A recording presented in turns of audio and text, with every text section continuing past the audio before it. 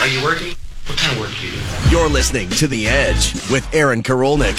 What is it you want to do when you grow up? Giving you the expert advantage in the world of gambling and fantasy.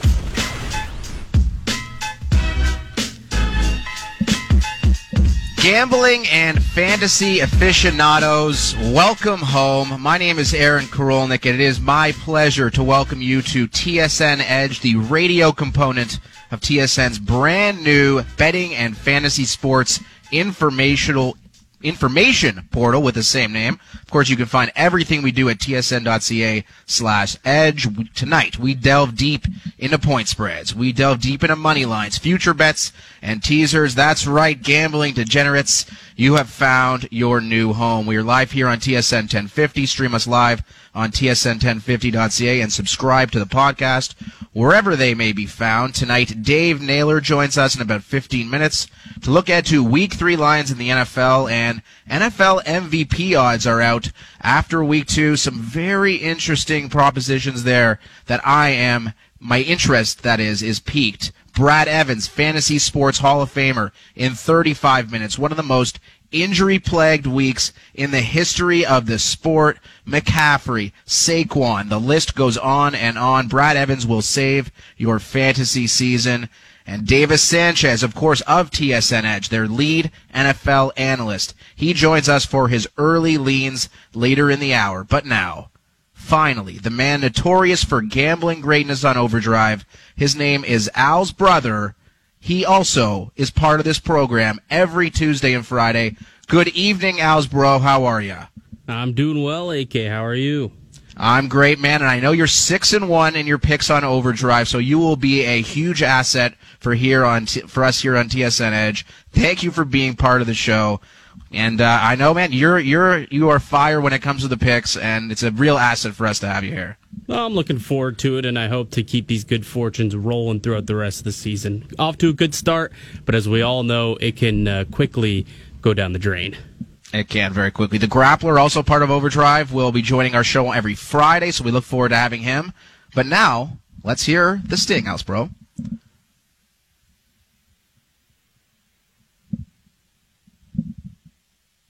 Meaningful. I talk it about meaningful. Add that word. Meaningful. Or a meaningless number. Picks are meaningless. Let's find out what happened and what it means. All right, a little bit of a technical snafu there, but it's show number 1. I guess those are to be expected. What happened and what it means. Week 2 in the NFL was wild.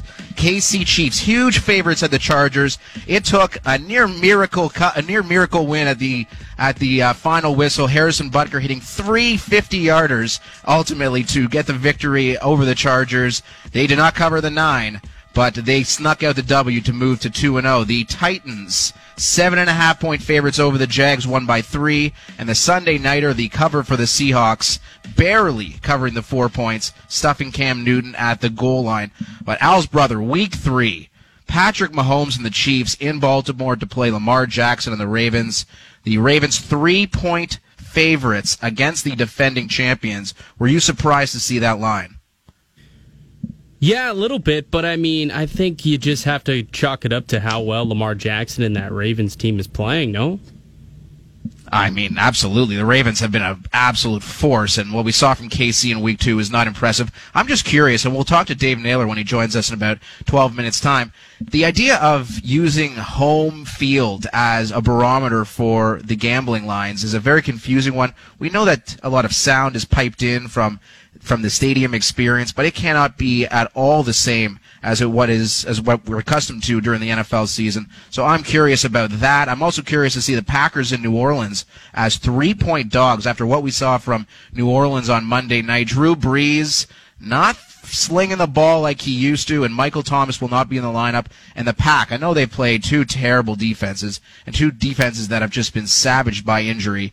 But, I mean, that seems like that line should almost be flipped. I'm really liking what I've seen from the Packers. I've not been overly impressed with the Saints so far.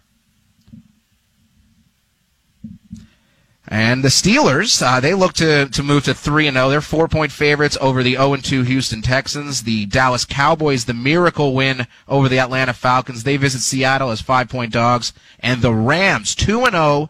They're at the 2-0 Bills as 2.5-point dogs. Not sure what way I lean there. I mentioned Brad Evans joining us, a longtime Yahoo Sports NFL fantasy expert. Now has his own thing going in a number of different places. Saquon, McCaffrey, Courtland Sutton, so many injuries and so many important replacements this early in the season. You're looking at Mike Davis, you're looking at Dion Lewis with the Giants, perhaps even Devontae Freeman, a guy who's coming off the street and might become a very important focal point for the New York Giants and their offense in Week 3 and beyond. Now, moving to the NHL, the Dallas Stars and the Lightning, they're tied at 1 game apiece in the Stanley Cup Final.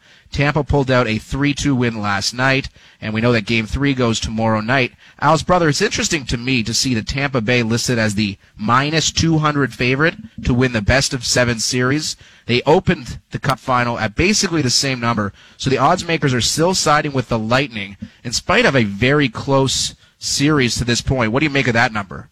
I think I would probably go with the odds makers on that one. I think minus 200 is a pretty good number, and I haven't seen anything out of Tampa that's going to make me think that Dallas is going to end up winning this thing. They made it close last night, but at the end of the day, I do see Tampa come through with the win, so that's a pretty good line for me. Yeah, and we'll see what the status is of Steven Stamkos, who skated prior to Game 2. The Conn Smythe odds are something that I've been very interested in, and there's basically a 3-horse race at the top. You have Braden Point, you have Nikita Kucherov, and you have Andrei Vasilevsky, all with pretty much the same odds. Not surprising because Tampa is the favored side. And Dallas, it's between Hudobin and Miro Heiskanen. So if you think Dallas is going to win, you could take those two and bet those two, and you ultimately get better odds than just betting on Dallas to win the series as a whole. So that's a very interesting strategy that you can employ if you're interested in betting that side. Game 3 tonight between the Lakers and the Nuggets in the Western Conference Final at 9 p.m. You could hear it on TSN 1050. We know, Al's brother, the Lakers are up 2-0 in the series after Anthony Davis hit that buzzer-beating shot in Game 2. And the Lakers 6.5-point favorites. They were 7.5-point favorites for both Game 1 and Game 2. And get this.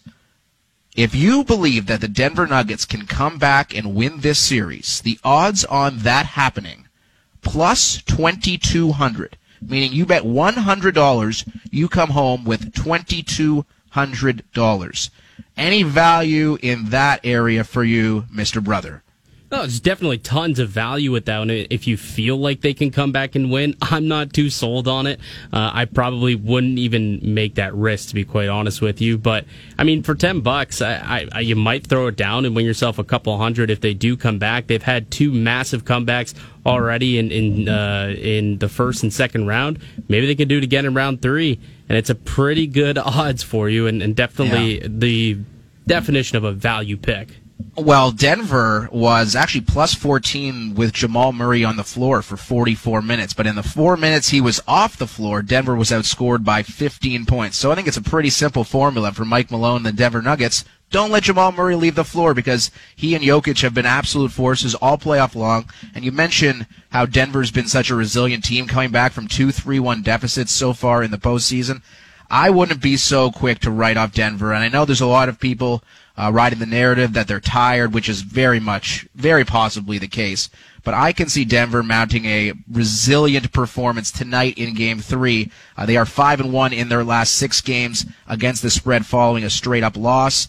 And a 6.5 or 7-point spread seems a little bit generous for me. I would be siding with the Nuggets in this one. And finally, Alsbro, we saw Bryson DeChambeau, a legendary performance at Winged Foot over the weekend. Masters odds for the 2020 tournament in November came out today, 7 weeks from Thursday, and Bryson DeChambeau has never been in the top 20 at that tournament, but his recent play has him as a near favorite. He and Rory McIlroy and Dustin Johnson all share about the same odds, whether it's 9 or 10-1. And if you're wondering, Tiger Woods, 20-1 to repeat. And we saw Tiger play in a little bit of a a charity event this afternoon with Rory McIlroy and Justin Rose and Justin Thomas. Between that and the Masters on November 12th, we can expect to see Tiger in just one tournament. So I'm not so sold on Tiger's chances considering his lack of tournament action, but it's difficult to write off the GOAT in any capacity. Dave Naylor, TSN Football Insider, has put his CFL notebook away and has become the savant of the sports book. He's going to join us next here on The Edge, right here on TSN 1050. Count it up, count it up, count it up, count it, count it up, count it up, count it up, count it, count it up, count it up, count it up, count it. You can stream us live on tsn1050.ca and make sure to subscribe to the podcast. Give us a nice, kind review because, that's just positive and really helps propel us up the podcast rankings, and that's exactly what we want to do. We also want to provide the expert opinion to our listeners on a weekly basis. We're here on Tuesday and Friday night, and one of our experts we're going to rely on heavily this year is none other than TSN Football Insider and my close personal friend, Dave Naylor. Dave, I gave you a very, very complimentary introduction. I hope you heard at least some of it. I did indeed, and hey, honored to be on the very first show on this new venture. AK, thanks for having me. Yes, it's my pleasure, and it's always great to have you as part of anything I do, Dave. You know I love you, and I love the information that you provide. So let's talk about the AFC East. What do you make of the Bills? They are minus 120 to win the AFC East, and the Patriots plus 130. I've been really impressed with what I've seen from the Patriots against some superior competition to what Buffalo has been presented with. What do you make of how that division shapes out? Well, I agree with you on superior competition, and I think generally in the NFL, that's one of the things that leads to sort of the overreactions. I think there are all kinds of times where you can look back on the first month of the season and see that teams that other teams were beating were a lot weaker or stronger than we thought them to be, and those wins in retrospect look a lot different. So, they both played Miami, and I guess the Patriots had that game. Well, they both had those games, pretty much in hand. And then the difference, of course, would be Buffalo's opening game coming against the Jets, who look awful, and New England, coming a foot away from beating the Seattle Seahawks on a game that, it's funny to see how close that game was because you listen to the announcers on Sunday Night Football. They were basically saying that Russell Wilson had played the perfect game as a quarterback. And yet, they nearly lost it. Now, I'm not sure they made the perfect call on 3rd and 1, late in the fourth quarter there that put the ball in Cam Newton's hands. But, the Cam Newton thing, let's just stand back from it for a moment here. If all the speculation about, when Tom Brady leaves, well, that's when things will change for New England because, they're not going to be picking at the top of the draft and you can't get quarterbacks in free agency. And, this is where we're going to see sort of the crack in the Patriots shield. And if I told you 3 years ago that the player the Patriots would get to succeed Tom Brady would be a former number 1 overall pick, would be a guy who'd already taken his team to a Super Bowl, he'd be in the heart of his prime age-wise, and they get him, for a song that had little indent in their salary cap at all. I mean, it seems sort of too hard to believe. And I think the one thing you notice with Bill Belichick is all kinds of different ways you can define his coaching, but he's the greatest situational football coach in history, and bar none, and maybe the best coach ever. But by situational football, I mean two things. One is reading the situation and understanding what edges can be gained by the way the other team may be thinking of the situation. But the other is taking advantage of what his players do. And we have this kind of epiphany when you start watching the Patriots with Cam Newton and say, this is a tool Bill Belichick's never had. We've never seen him with a legit run threat quarterback. So I look forward to seeing, how that evolves over the course of the season. I've been impressed with it already. Yeah, I need to be honest, Dave. I kind of wrote off Cam Newton. He was 0-8 in his last 8 starts prior to joining the Patriots, and his accuracy was a disaster. And the accuracy was there. The zip was there on the ball on Sunday night against the Seahawks. Mm-hmm. And you look ahead to the game that the Patriots are playing in Week 3. They're hosting the Raiders, who just came off a very impressive win over the Saints. And the Patriots are 6-point favorites. So Vegas has very quickly bought into Cam Newton. And I think that the gambling community as a whole is looking at the Patriots as a legitimate contender again in the AFC. Well, I'll tell you this. AK, I love the occasional hot take. I'm not Mr. Hot Take, Okay, here we go. Every week or whatever. But every once in a while, I like to go against the grain, okay? And so I threw this one out. I don't know if I threw it out on air or anywhere or on Twitter. I've certainly thrown it out, just among at the virtual water cooler, you might say. And that is this. Patriots more wins than Buccaneers this year. Yeah. I mean, I don't think that's a hot take at all anymore. Well, no, I mean, I said it like in whatever, April, Okay. Like going way back here. No, this was before we had any evidence. And again, like betting against Bill Belichick, right? And again, Cam Newton's struggles, notwithstanding, he's in a different system with a different offensive coordinator, a different staff, and a different environment. And it's not like we haven't seen Bill Belichick, help players that there have been some, like Randy Moss who found a new gear, and there have been others like Albert Hainsworth who didn't. But we know that it's an environment that players are going to get an opportunity to succeed if they bring talent and hard work. TSN football insider Dave Naylor, our guest here on The Edge. And Dave, you talk about running quarterbacks. Cam Newton has done a great job on the ground so far. On Sunday night, Lamar Jackson, of course, the reigning MVP, a guy who can run the football about as well as anybody in NFL history, he and the Baltimore Ravens host Patrick Mahomes and the Kansas City Chiefs. The Ravens are 3-point favorites on Monday night, and this is the first matchup in NFL history between former MVPs aged 25 or younger. It's going to be an incredible showdown. What do you make of the 3-point spread as far as the Ravens being the favorite? Well, it feels to me that this is a game that Kansas City might have been less than a field goal favorite on if they hadn't had that scare against the Chargers. I mean, that was a 9.5-point spread in that game, and that was one that I'm sure people in survivor pools all over were sitting there you're telling me nervously in overtime watching those repeated 58-yard field goal attempts.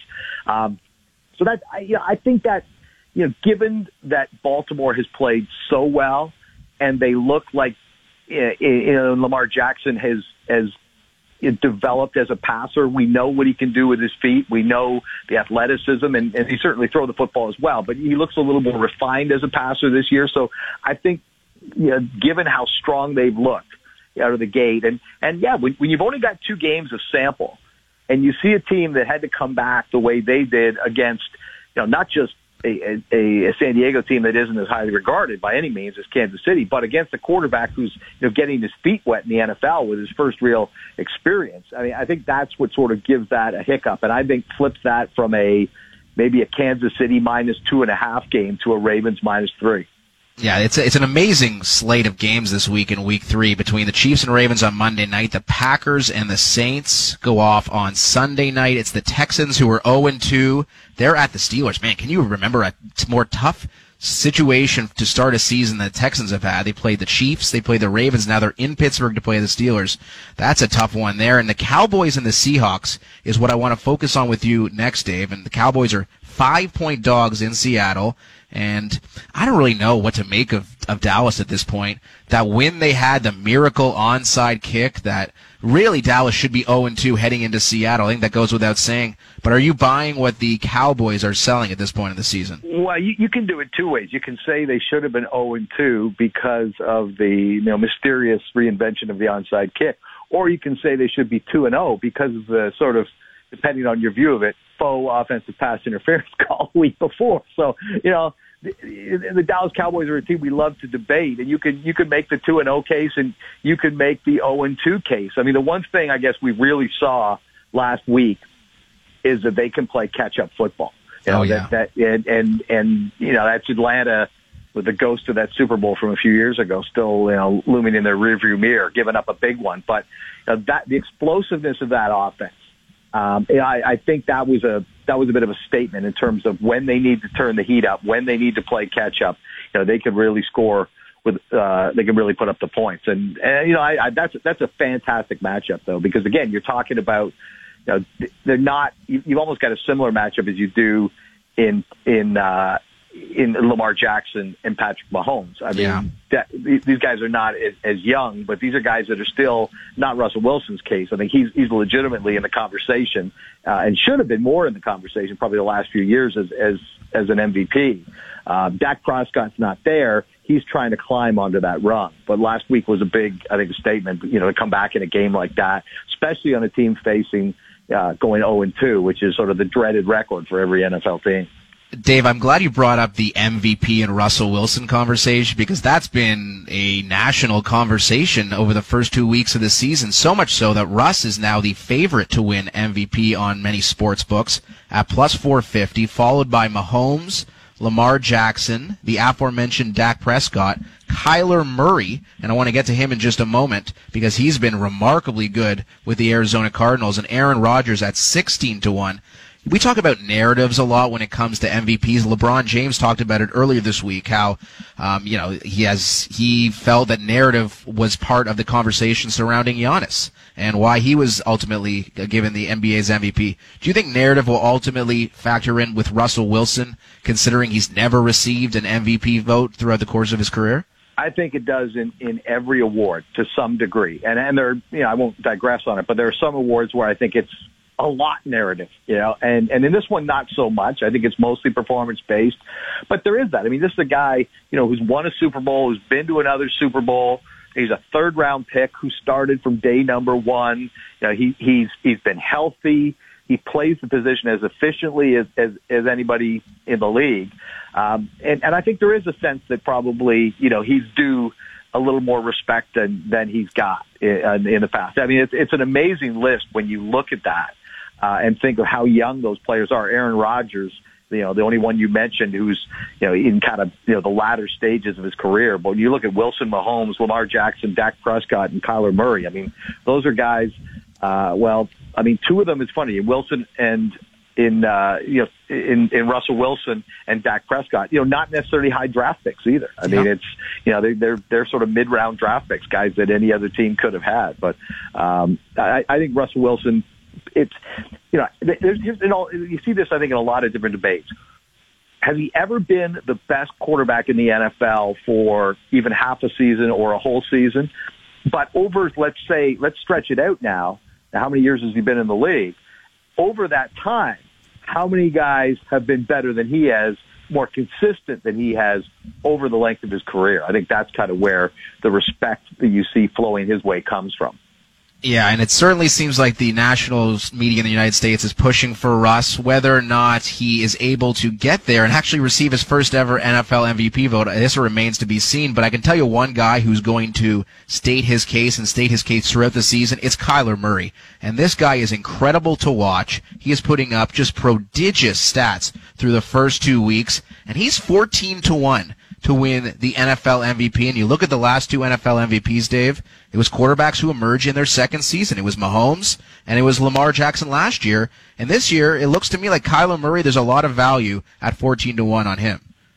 Yeah, it's funny because you don't think of that being the stage that a guy wins an NFL MVP. And I don't have the records in front of me to look at, how old players were when they won that award. But instincts tell me that that's not the norm. But, I think we're seeing more sophisticated quarterbacks coming into the league out of college in terms of the training they're getting away from college, the private training, all those kinds of things they're doing since they're in high school. The expectation that if you're taken in the first round, you're going to start. It's now far more the exception that those guys would be groomed, for a year or two on the bench, like Aaron Rodgers was, and now Jordan Love may be behind him, but that's far more the exception. So, and it also speaks, I think, when you look at the MVP candidates and it's a list of quarterbacks, kind of similarly as we've seen it with the Heisman Trophy, you have to have a heck of a year, as a running back or receiver or another position, to get serious consideration for the Heisman Trophy in college football. Because as the game has evolved more towards passing, it's really become a quarterback award. And it really looks that way when you consider the direction of the way things are going in the National Football League and that short list of guys, that you suggested, which, again, it would seem like 2 games into this season, year number 2 for Kyler Murray. I think we've got some recency bias there, perhaps, as seeing him. That's what I do. I love recency bias. You do. But as you point out, the last 2 guys to win it, have had similar profiles. I'm just looking for value, Dave. That's what I'm looking for, and that's why we try to provide our audience here on The Edge. I know you've lived a very successful career in media, but it's safe to say that being the first guest on this radio program has to be number one on your list at this point. I'm sure you agree, Dave. I've been lucky to have a long career in this business and do a lot of different things and all kinds of different media, AK, but this is absolutely at the very top of the list. I want to hear that in the promo, by the way. Yes, thank you. I appreciate your honesty there, Dave. Thank you very much for doing this. We will talk to you soon, my friend. Thanks, AK. Good stuff. See ya. All right, that is TSN football insider Dave Naylor. If you play fantasy football, there is no doubt that you have incurred at least somewhat of an injury hit to your fantasy team. Some superstars are done for significant periods of time, perhaps even the season, and we have the man to save your fantasy football season. He is a Fantasy Sports Writer Association Hall of Famer. His name is Brad Evans, and he joins us next on TSN Edge. You're listening to The Edge with Aaron Karolnik, giving you the expert advantage in the world of gambling and fantasy.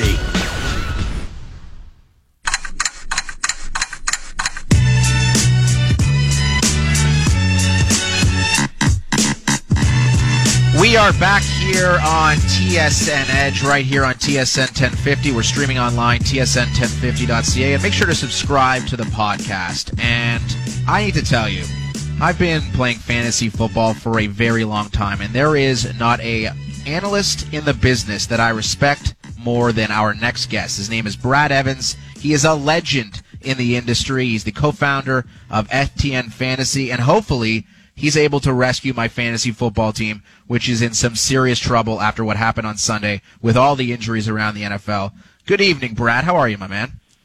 Hola, amigo. I am splendid. Yes, it was an absolute bloodbath on Sunday. So hopefully there's some waiver wire options for you. They can cast a line and hopefully get through this rough patch. Yeah, rough patch would be an understatement, Brad. I will fill you in after the program, but let's start with Christian McCaffrey of the Panthers. We know he's out 4 to 6 weeks with that high ankle sprain. Mike Davis, the buzzy name in NFL fantasy circles. How aggressively should people be pursuing him on waiver wires this weekend? Or this week, I should say. Yeah, I think you're probably going to have to, shell out, spend 40 to 50% of your fab budget to acquire his services. Mike Davis has shown glimpses of being a serviceable running back in the league prior. In his previous stop with the Seattle Seahawks back in 2018, just over 62% of his yards were generated after initial contact. Reggie Bonathan may have a bit role in this backfield. Draftniks love the guy, but I find him rather unexciting. Curtis Samuel could be an increase as a gadget type of back. You worry about game script getting out of control for the Carolina Panthers, and maybe even this week against the LA Chargers. But Davis should get the lion's share of the touches. And the good news here is that he was catching everything inside when McCaffrey exited stage left last week. Targeted 8 times, caught all 8 balls for 74 yards. So knowing that he's experienced, knowing that he was a clear-cut number 2 guy out of Carolina training camp, I think he is going to get probably ball to belly 14, 15 times in a game. And if the script gets out of control, he can, certainly chip in with 6 or so receptions per contest. So he is definitely at the top of the ladder this week in terms of waiver wire grabs. But again, you're going to have to go out there and shell out the big bucks if you want to acquire Mike Davis' services. Yeah, no doubt about that, Brad. And another guy getting a lot of buzz, well, I should say guys, because we know that Saquon Barkley done for the year with a torn ACL. We're not really sure what's going to happen with the Giants in the backfield. Will it be Dion Lewis, who's been very productive at times with the Patriots? Wayne Gallman's a guy who's getting some buzz. And Devontae Freeman, you may remember him from his days with the Atlanta Falcons. He has been brought in to visit the team. What do you expect to shake out with that situation, and which of the 3 running backs that I just mentioned would be the first for you to target? Well, it is messy. It's really indecipherable right now, knowing that Devontae Freeman has not inked any major deal. Now, Mike Garofalo at NFL Network said that a deal was imminent, yet we have not heard nothing concrete yet on whether or not Freeman is going to apply pen to paper. But the waivers processing tonight, if we don't get any information about Freeman, I would avoid this situation as much as humanly possible. Like Dion Lewis, if he is in the captain's seat, it could be a brief stint in that position. I wouldn't shell out anything more than, say, 10 to 12% of my fab budget. Wayne Gallman, they like. I mean, he's proven serviceable in the past as a receiver out of the backfield, but just a ho-hum rusher between the pipes. Really doesn't, move the meter for me. He's worth nothing more than a $5, $6, $7 bid. even in deeper formats. And then there's Freeman. Like, you know, if you really want to clack and roll the dice, and you think that the Giants and Drew Rosenhaus, Freeman's agent, they're going to, you know, consummate this marriage, then, you know, he's probably worth 30 to 35% of your fab budget. If he does, you know, again, sign with the Giants, he would be the primary running back in this backfield, though there was offensive line issues. And really where the bread is buttered for Freeman is as a pass catcher. He is not all that effective anymore between the tackles. It's 2.43 yards of a contact per attempt with the Atlanta Falcons last year. But knowing that the Giants have a dreadful defense, he could be quite useful as a, you know, borderline RB2 flexy sexy guy week in, week out, especially in PPR leagues. Brad Evans, our guest here on The Edge. He is the co-founder of FTN Fantasy. He is a Hall of Famer amongst fantasy sports writers, and we're thrilled to have him. Brad, on the subject of Hall of Famers, Tom Brady, Drew Brees, unquestioned Hall of Famers. They are two of the best to ever lace them up. Are they still quarterback ones in fantasy? Man, Drew Brees is cooked, bro. That's all I got to say about that guy. I mean, the cool Brees, he's not even a tropical depression. He's not even a tropical disturbance. I mean, it's like sunny skies and fair weather clouds for Brees right now. He looked terrible last night, and that's back-to-back games. So, you know, you got to worry about it. You know, this is the king of accuracy all time in the NFL.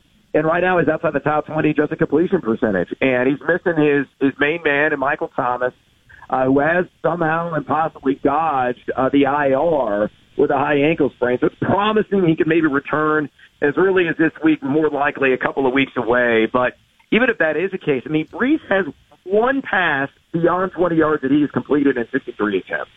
If that's not a telltale sign that Father Time is wreaking havoc on him, I don't know what is. So he is expendable right now. If a Gardner Minshew is available in your league, if a Joe Burrow is available in your league, Ryan Tannehill is available on waivers, all those guys would rather have than Drew Brees. Now, I think the same applies really for Tom Brady. Now, it's not as a dire straits of a situation for Brady because he's got to get Chris Godwin back this week. He's got Mike Evans there. Scotty Miller's been decent so far in a couple of games. Gronk's done nothing. O.J. Howard's made some noise. And now you've got an absolute bull moose and one Leonard Fournette, who can be a legitimate three-down running back. So, you know, Brady's just right now an average fantasy quarterback, and I would rather have those aforementioned guys that I mentioned. You know, again, Gardner Minshew topping that list rest of season, and Joe Burrow is right there. It's really 1A, 1B, and then at clear number 3, in my estimation, be Ryan Tannehill. This is how crazy it is. I have Mitchell Trubisky ranked ahead of both of them this week, and I might be drunk. Unbelievable. That is incredible. I mean, Brady's 43, Brees is 41. You know, the old saying, Father Time is undefeated. Maybe on the actual football field, that could be the case for the Saints and the Bucks this year. For fantasy owners, perhaps not the case. I quickly want to get you out of this. Get you out of here on this, Brad. Give us a good buy low for fantasy owners and maybe a sell high as well. Yeah, a good buy low right now is Michael Gallup of the Dallas Cowboys. You know, a lot of people are saying, well, he's playing third fiddle right now with this franchise. CeeDee Lamb had a 100-yard performance last week in a breakout. Amari Cooper's been getting it done consistently. But, you know, here's the hope with Gallup. He is number 2 in average air yards target among any wide receiver in the NFL. So he's missed out on a couple of massive chunk gains, whether due to an OPI, which was completely BS in my estimation, or a bad call with him not getting 2 feet in. He had one butt cheek down and a foot, and they said, he was out of bounds. So, you know, he's had a couple of plays wiped away, but, you know, I think better days are on the horizon, and it's going to start this week in Seattle. It's giving up 8.6 pass yards per attempt. So your buy low opportunity on Michael Gallup, that window's about to slam shut. Still high, it's got to be Cam Newton. Now, look, Cam Newton left a bunch of egg on my face. I was wrong about him. I talked about it on my Sirius XM Fantasy show this week that, you know, he had to prove it to me through the air, and he certainly did exactly that against the Seattle Seahawks, dropping dimes to Julian Edelman, just, you know, spraying the ball around. N'Keal Harry was involved. Amir Byrd was involved. Really impressed with Cam. We know that he can run. Really almost impossible to stop inside the 5-yard line when he calls his own number. But chances are you draft him as your second quarterback. So you might as well dangle him via trade and see what you can get back. And I'll give you a guy that you need to target right now. It's James Robinson of the Jacksonville Jaguars. That's going to be in action on Thursday against the Miami Dolphins, and he has got a Sherman-style schedule here the next 4 weeks, and he is the unrivaled workhorse on a team that is playing much better than expected. Talented kid, 3-down running back out of Illinois State, undrafted.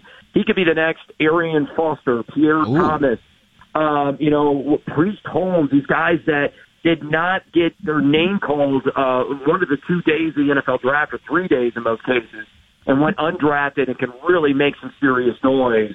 I would be selling an arm and all my limbs right now to acquire James Robinson, knowing the delectable schedule upcoming and knowing that he is locked into a vigorous week-in, week-out workload.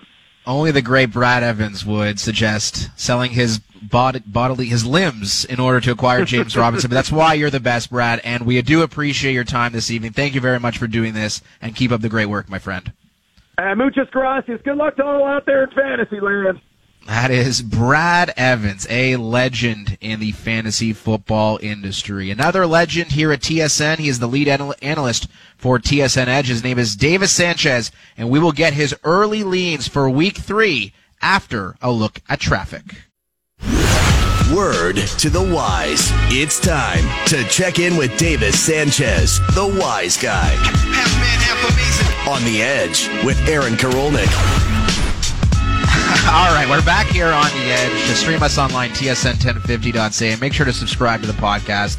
As you heard, our next guest, Davis Sanchez, he is the face of TSN. You turn on the television, you go on tsn.ca, Twitter, any social media, it is Davis Sanchez talking fantasy and gambling for TSN Edge. Thrilled to have him as part of our show weekly. What's going on, Ches?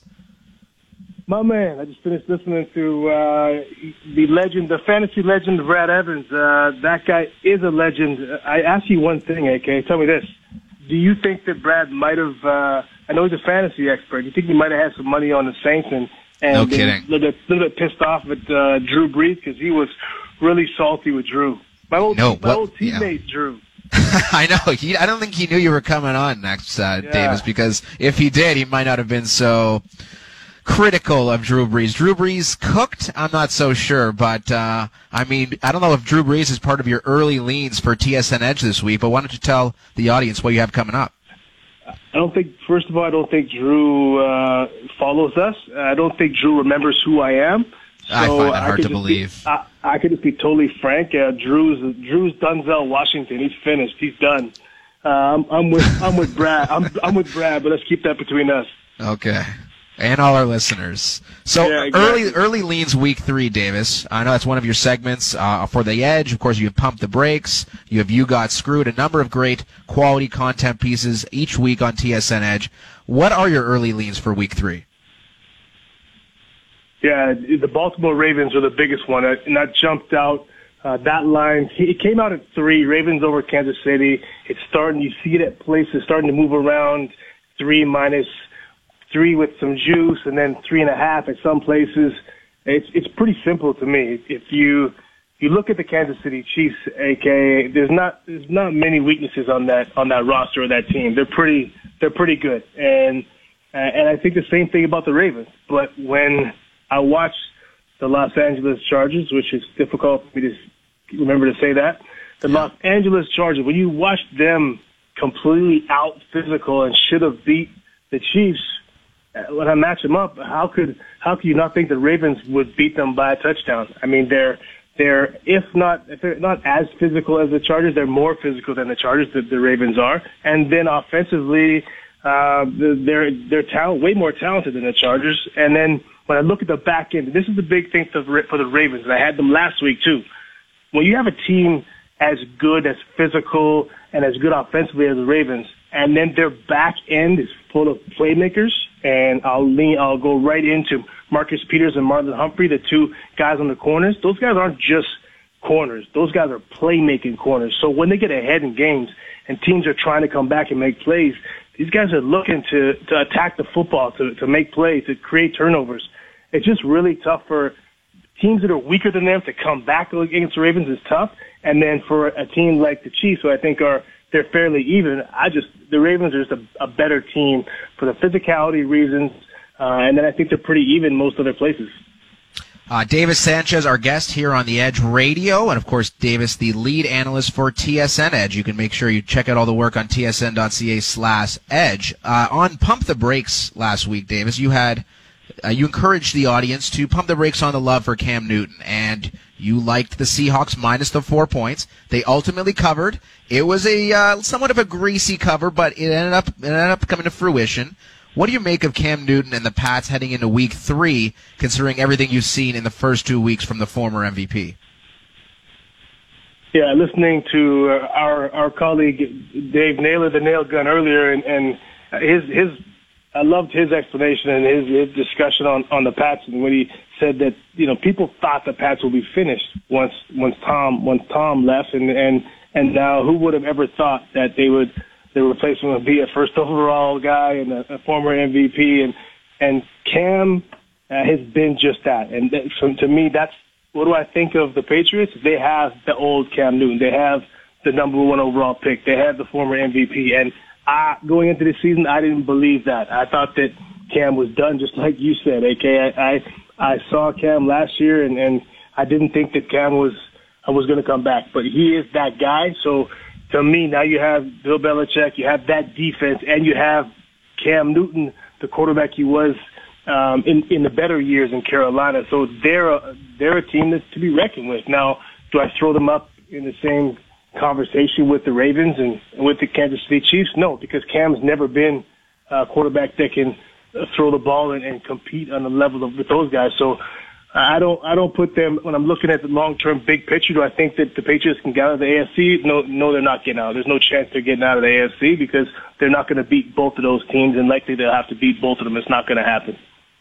But will they win the AFC East? That is a conversation that can be saved for another day, my friend. Keep up the great work. We'll be looking for all of your stuff on Twitter at TSN_Edge, and we thank you for being part of the debut program. The Buffalo Bills win the AFC East. Nice talking to you, AK. All right, buddy. You heard it there first. Davis Sanchez, the Buffalo Bills will win the AFC East, and the Bills got a good matchup, a very good matchup this weekend. They're hosting the LA Rams as 2.5-point favorites. That is a must-see marquee game for me. I am Aaron Karolnik. You've been listening to the debut episode of The Edge. I'd like to thank all of our guests. I'd like to thank Al's brother for his work on the technical side in the TSN 1050 studios. We'll be back on Friday night with episode 2 with a serious look at Week 3 in the National Football League. Have a great night.